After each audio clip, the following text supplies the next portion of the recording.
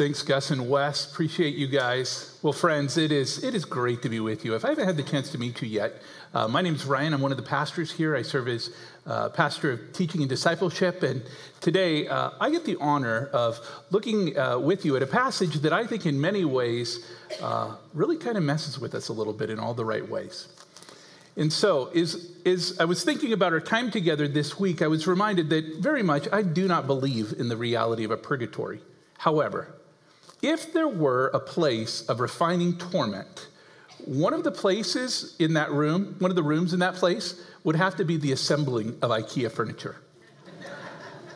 I'm telling you, ever since we have moved here to Nashville in a fresh way, we've got furniture in a box, and I start putting this stuff together. And what makes me so angry every time is not only are the directions unclear, it's the smiling face that looks back at you like, oh, I know exactly what I'm doing. You know, like it's as if, hey, you're just supposed to know how this stuff goes together, and yet we struggle to make our way through it. You know, it was reminded this week that in so many ways, life can be exactly like that. Sometimes we are presented with truths and images and realities that speak to some of the deepest issues of life. And in the midst of that, one of our greatest challenges is to know how that speaks into our life. Today, we come to a passage that in many ways on the surface seems very mysterious, seems very deep and profound, and indeed it is. And yet it brings us again and again back to a simple reality of where we look for the ultimate source of wisdom. And so if you have your Bible, let me invite you to open up with me to Daniel chapter 2. And there in Daniel, we're going to read some verses together, beginning in verse 17. And there, here's what we're told. Then Daniel went to his house and made the matter known to Hananiah, Mishael, and Azariah, his companions. And he told them to seek mercy from the God of heaven concerning this mystery, so that Daniel and his companions might not be destroyed with the rest of the wise men of Babylon. Then the mystery was revealed to Daniel in a vision of the night. And then Daniel blessed the God of heaven. Daniel answered and said, "Blessed be the name of God forever and ever, to whom belong wisdom and might. He changes times and seasons. He removes kings and sets up kings. He gives wisdom to the wise and knowledge to those who have understanding. He reveals the deep and hidden things. He knows what is in the darkness, and the light dwells with him. To you, O God of my fathers, I give thanks and praise, for you have given me wisdom and might, and have now made known to me what we have asked of you, for you have made known to us the king's matter." Man, Daniel chapter 2 is one of these chapters that is just full of so many details. In fact, this was one of those weeks where I really felt like I could preach for about 3 hours on this passage. Don't worry, I won't. I've boiled it down to about half an hour. But in this passage, we find so much that's going on both in Babylon and even in the nation of Israel, is God is doing a profound work in some of the most unexpected ways. In fact, if you're just joining us this week, we're in the midst of this series. We've just launched into the book of Daniel. And we've been suggesting to you that Daniel really is about this unshakable kingdom that God is inaugurating, this beautiful mystery of God establishing a kingdom that stands over and against all the kingdoms of this world, even when it doesn't look the way it ought to, according to the world's perspective. In fact, as we were reminded last week, Daniel begins with Daniel and 3 of his friends being carried off into captivity. And as they're carried off in captivity to Babylon as a result of Israel's rebellion against God, Daniel finds himself a victim of human trafficking and even sexual exploitation, as Pastor Mark showed us last week. And yet it's here in the midst of these moments when life seems so ultimately lost that God does something beautiful and profound. He makes a statement that defies every expectation of what we would expect at this point in the story. And he reminds us that he is the king who stands above it all. We've been suggesting to you throughout this series that kind of the key theme of the book of Daniel is that in all, God's above all. In everything, God remains sovereign and supreme. And this week, as we come to this passage, we're reminded of what I want to suggest to you is the key idea of our text today. Simply this, that God alone is wise, and he knows exactly what he's doing. God alone is wise, and he knows exactly what he's doing. And to help us understand that reality, we begin with the recognition that God's wisdom really begins in the reality of who he is, that God's wisdom defies that of even human kings.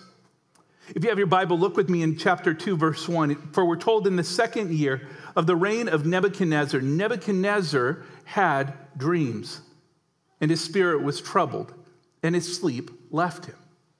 You know, as this is going on, we ought not be surprised that Nebuchadnezzar is the one who's having dreams. According to Babylonian images of kingdom and monarchy, they believed that the king was an embodiment of the deity Marduk, that he would receive insight and wisdom. And yet the irony is, we're going to learn that the one who is giving this dream is not Marduk. It's Yahweh. It's the king over all kings. And what we're told is that as this is happening, Nebuchadnezzar has these dreams, and his spirit was troubled, and his sleep left him.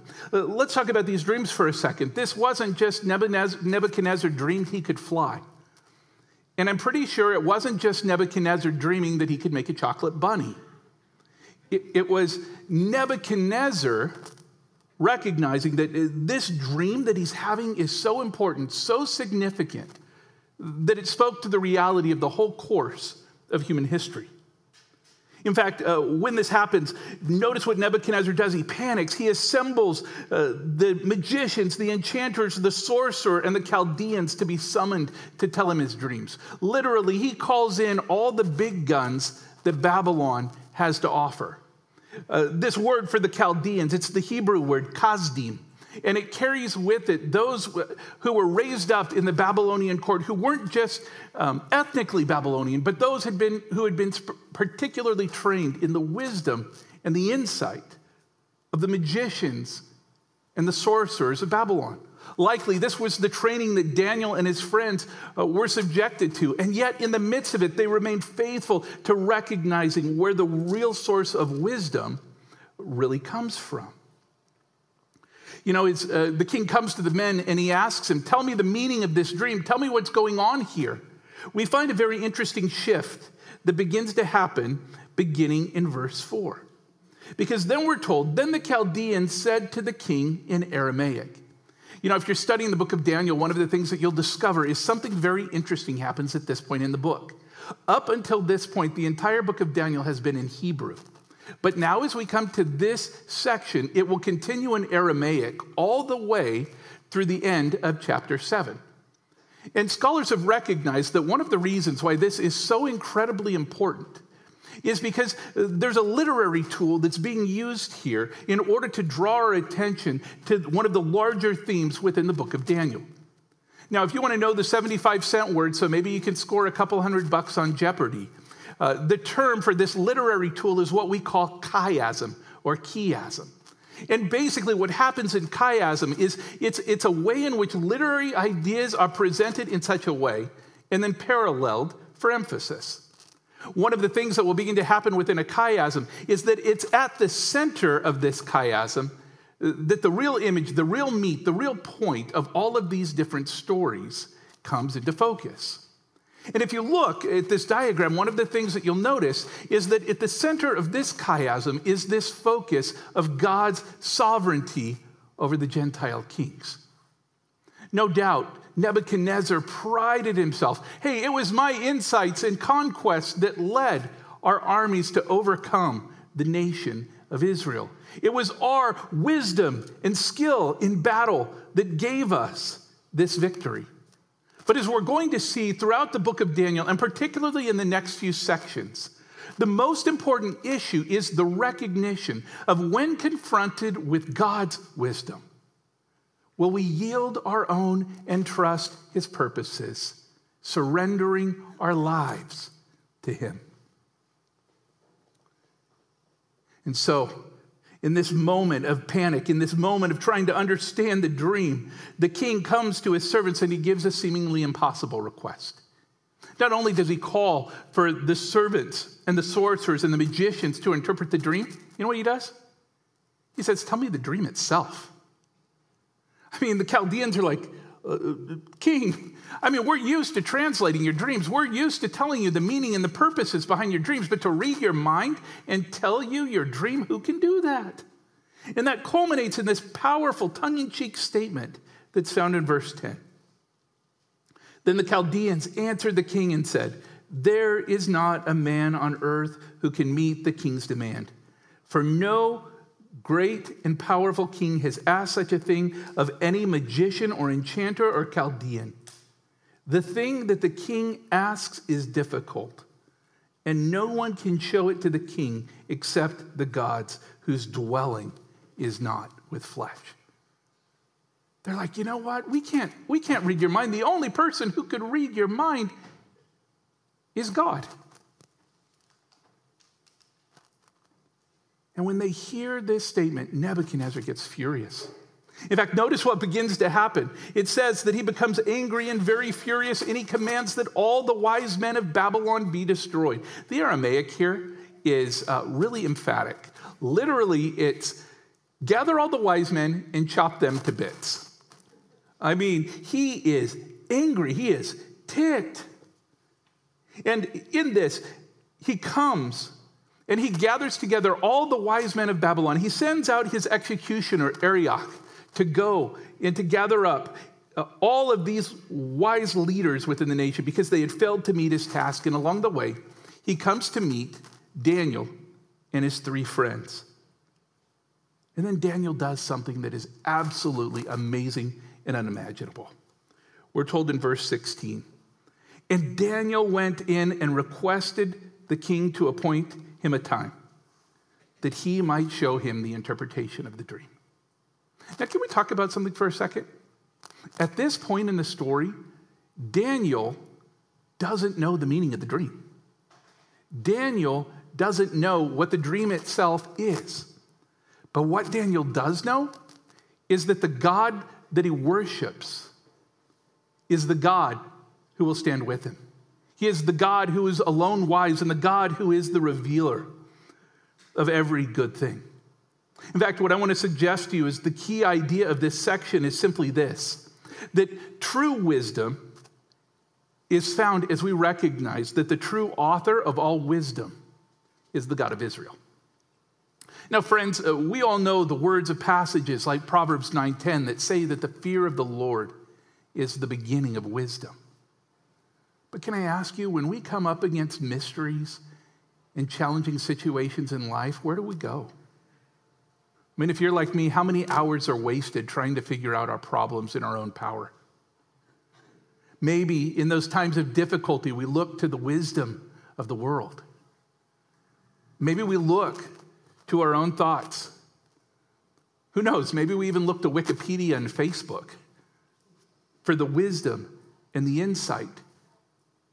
Or do we recognize that true wisdom begins when we radically align our lives with the fact that all wisdom is held by the God of Israel?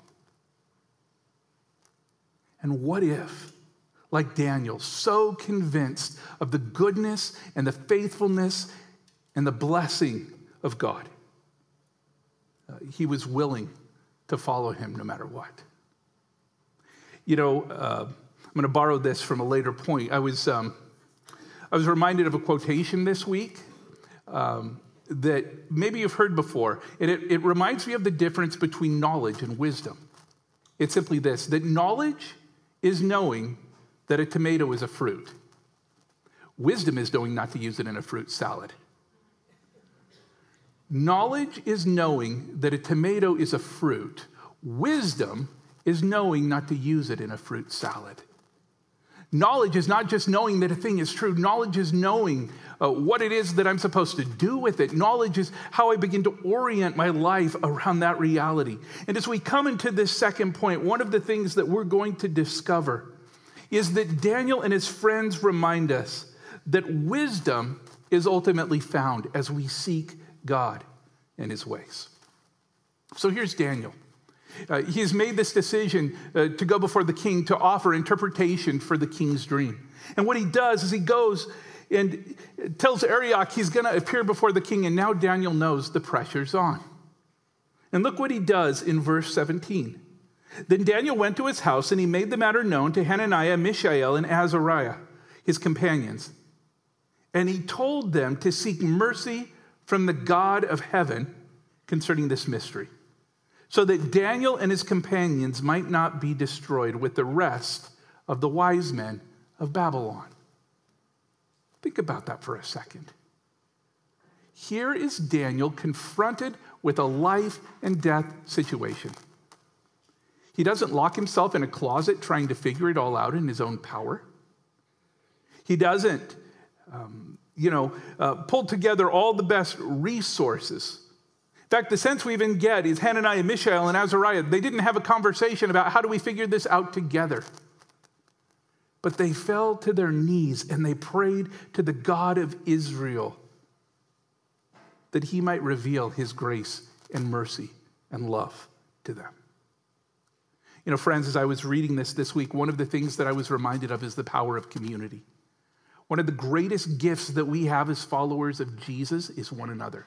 Daniel just doesn't lock himself in a closet and try to do this in his own power, but he recognizes that there's a valuable and important place for others in his journey. It's why we so value community in our city groups and discipleship groups here at Fellowship.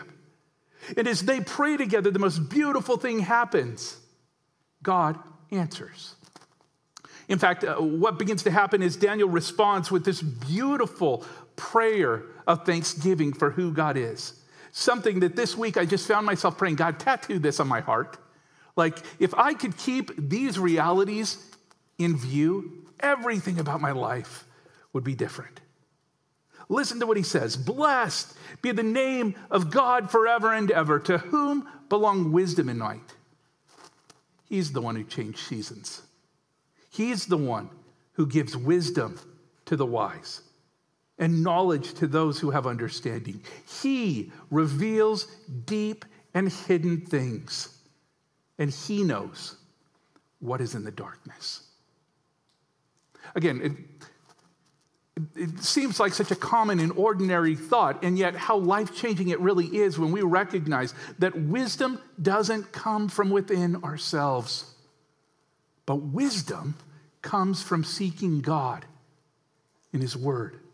Wisdom comes as we radically acknowledge that God is the one who is in charge of it all. I mean, listen to these beautiful descriptions of who Jesus is, who God is, that he is the one who changes times and seasons. Kings are set up and fall because of him. He is the one who reveals deep and hidden things. And this week, I was reminded that one of the names that is ascribed to Jesus is what? The Wonderful Counselor. He is the one who loves to give wisdom. James 1 tells us that if anyone lacks wisdom, let him ask. And God, who loves to give generously, will give. But do we believe that? Do we trust that? In fact, what I find even more stunning is that as Daniel is given the interpretation of this dream, listen to what he tells the king. For when Arioch brings him before the king, here's what he says in verse 30. But as for me, this mystery has been revealed to me, not because of the wisdom that I have, any more than all the living. Oh, but in order that the interpretation may be known to the king, and that you may know the thoughts of your mind. Daniel is very clear to make known to the king the one who is the author and the source of wisdom is not his own cunning, it's not his own insight, it's not his own skill, but God and God alone is the source of wisdom. You know, this week I was reminded that when we're confronted with that reality, the key idea here, the key invitation that we find is that wisdom ultimately pursues God and seeks him and his wisdom first. Again, one of the things that I couldn't help but escape as I read Daniel's account in this story this week is Daniel's first response to the difficulty and the challenge that they faced was prayer. It was prayer. You know, as I was with our staff this week, and when we went over to the new facility, and we actually had the opportunity to write prayers on the wall. And as we looked at this beautiful, amazing facility that God is going to let us use to impact the neighborhood, I was reminded we have no clue what we're doing in our own power. Everything is going to be different as we move into that neighborhood. But here's the beautiful thing. The God we worship knows exactly what he wants to do in that neighborhood. The God we worship is the God who is inviting us and calling us as a family to go and to make a difference in this context of his kingdom. And as we go into this place, one of the most important things that we can continue to do as a church, as a staff, as a congregation, is to fall on our face before God and say, God, give us the wisdom that we need to make the eternal impact you want to make in this community, in this city. This week I found myself praying, God, may the borders of our wisdom not be marked by our own cunning, but by the faithfulness of your goodness, mercy, and love. Friends, I know that if we do that, Radnor, Nashville, the world, they're never going to be the same. Because God is good. He is a God of wisdom and grace. And now we come to the subject of what Daniel has seen, this dream that Nebuchadnezzar has. And it speaks to us of this grand picture of what God is doing across human history. And it is the reminder that God stands above all the kingdoms of the world. So beginning in verse 31, here's what we're told. You saw, O king, and behold, a great image, namely a great statue. This image, mighty and exceeding in brightness, stood before you, and its appearance was frightening.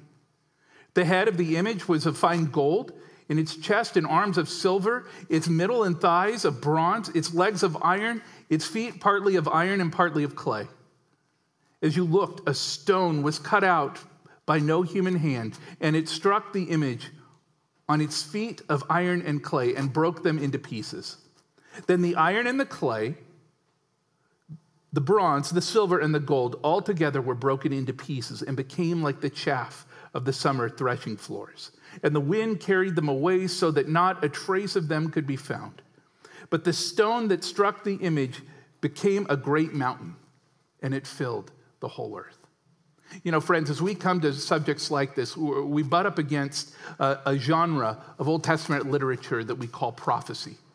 And one of the things that I've noticed as we try and engage with these moments is we try and work out from them all the different details, maybe even stretching beyond the text to understand what these things mean. This week, as I was looking at this and looking at the different interpretations that came, I was quickly reminded of one of my favorite verses when it comes to the study of Scripture. It's found in Deuteronomy chapter 29, verse 29. This is one that is well worth memorizing. And here's what we're told, that the secret things belong to the Lord our God, but the things that are revealed belong to us and to our children forever, that we may do all the words of the law. In other words, the point is, what God has revealed in his word, we can understand that, we can bank on that. But when we come against mystery, oftentimes one of our greatest challenges is to simply recognize that it is mystery. You know, beginning in verse 36, Daniel offers an interpretation, and this was the dream. That these are the kingdoms that will come after you.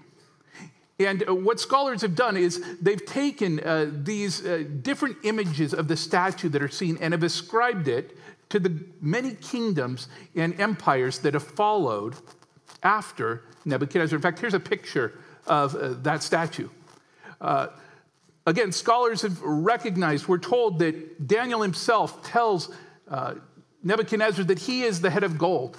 After that would come the arms and chest of silver that is often attributed to the kingdom of Media and Persia. The belly and thighs of brass and bronze connecting to Greece and Macedonia. Legs of iron connected to Rome. And the one that often gets the most discussion and play is, what is this final kingdom? The kingdom partly of iron, partly of clay. And friends, as I did my research into this, again, I'm reminded there's about 90 different interpretations of what that means. And if I'm honest, the only answer I can bring you is, I don't know. I don't know. But one of the things that we clearly can understand from this text is that the point of this parable, or this image, this vision, is not the statue. It's the mountain that's coming. A mountain that is uncut by human hands.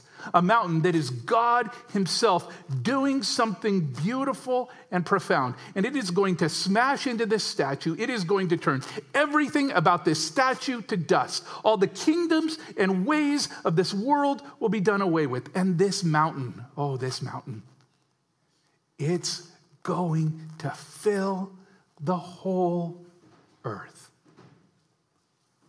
In fact, one of the things that some have noted, we're told that it strikes the feet. And perhaps this is a reference, though I'm not 100% sure of this, but perhaps this is a reference to the coming kingdom of Christ that comes under Roman rule. As God himself steps into human existence and inaugurates a kingdom, not of this world, not of any earthly ruler, but the kingdom of God that he is setting up on the earth. You might say, well, Ryan, we haven't seen the full consummation of it. Yeah, you're right. That's why scholars refer to the already and the not yet of the kingdom. That the kingdom is here, that the kingdom is God aligning us with his way and his rule and his reign in our lives. And yet there comes a time that we look forward to when all the weakness, all the frailty, all the brokenness of this world will be done away with. Friends, as I turned on the news this week and I heard the stories of war that rages on in Ukraine and Russia, I just found myself crying out in longing, Lord, may that mountain get here faster. Lord, as I walk around and I see the brokenness even in our own community, the injustices that mark our day and age, I cry out with all the much more fervor, God, may that mountain, may that kingdom, may your love and your reign expand in our hearts and our lives more and more. And how we look forward to the day when the kingdom of God will come in its fullest measure. And all the world will acknowledge that he and he alone is the king. Amen? You know, as Daniel gives this interpretation, one of the things that I find so beautiful is the response of the king. Listen to what he says in verse 47. The king answered and said to Daniel, truly, your God is a God of gods and Lord of kings and a revealer of mysteries, for you have been able to reveal this mystery. What a beautiful point in Nebuchadnezzar's life. This beautiful confession. Daniel, because of your faithfulness. Daniel, because of your work. Daniel, because of your trust in the God you worship. I see you're right. That God is God. That God is a revealer of dreams. And this week, one of the things I found myself praying for us as a congregation is God so fill us with wisdom that all the world, all of Nashville looks on and says, you're right. God is a God of gods because I see his presence in you. Don't you long for that? I know I do. And I know many of you do as well. And I'm convinced that the journey of walking into that place begins in the recognition that each of us will be called day in and day out, just as Nebuchadnezzar was, to align our lives with the wisdom of God. In fact, maybe the question I would leave us with in this text is simply this: where can I align with God and his wisdom? Friends, again, it is no surprise to those of us who have been around the church for a while that God alone is wise.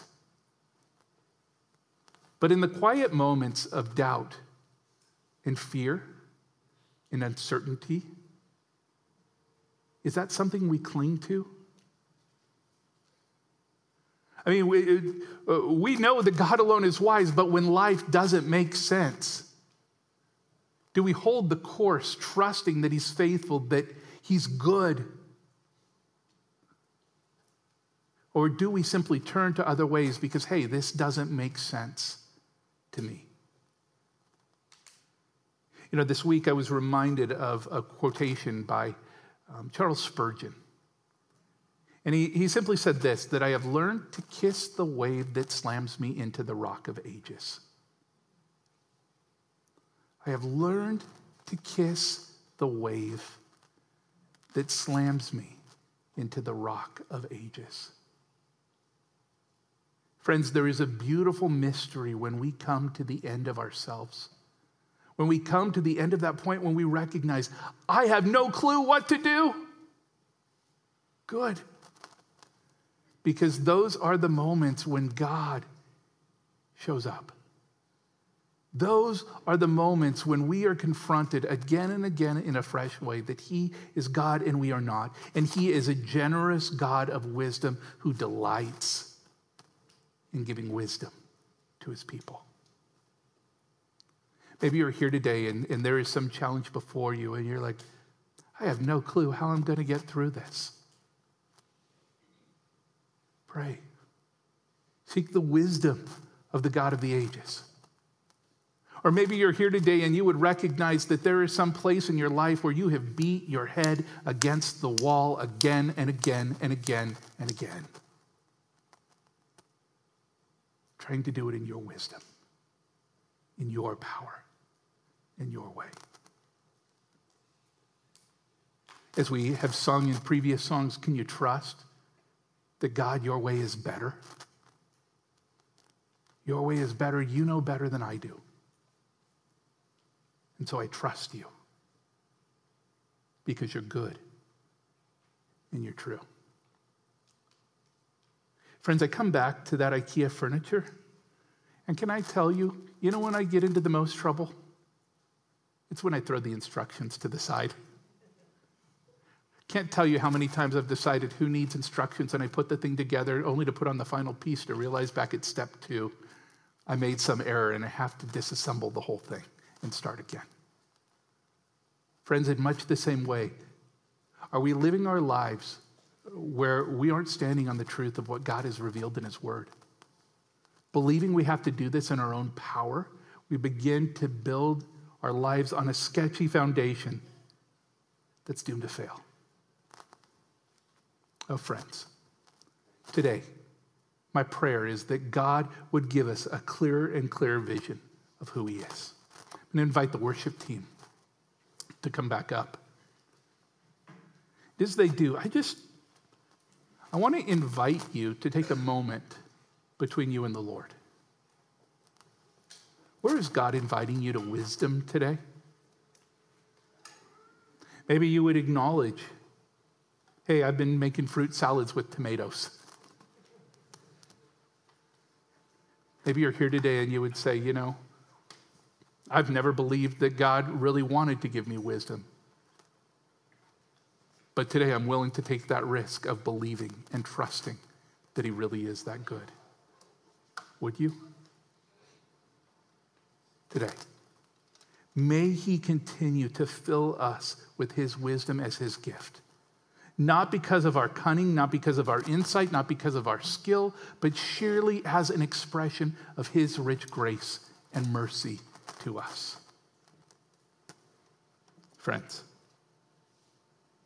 may the presence of God so fill our lives that the world looks on and says, surely your God is a God of gods, the one true king over it all, the king of the unshakable kingdom. Let's pray.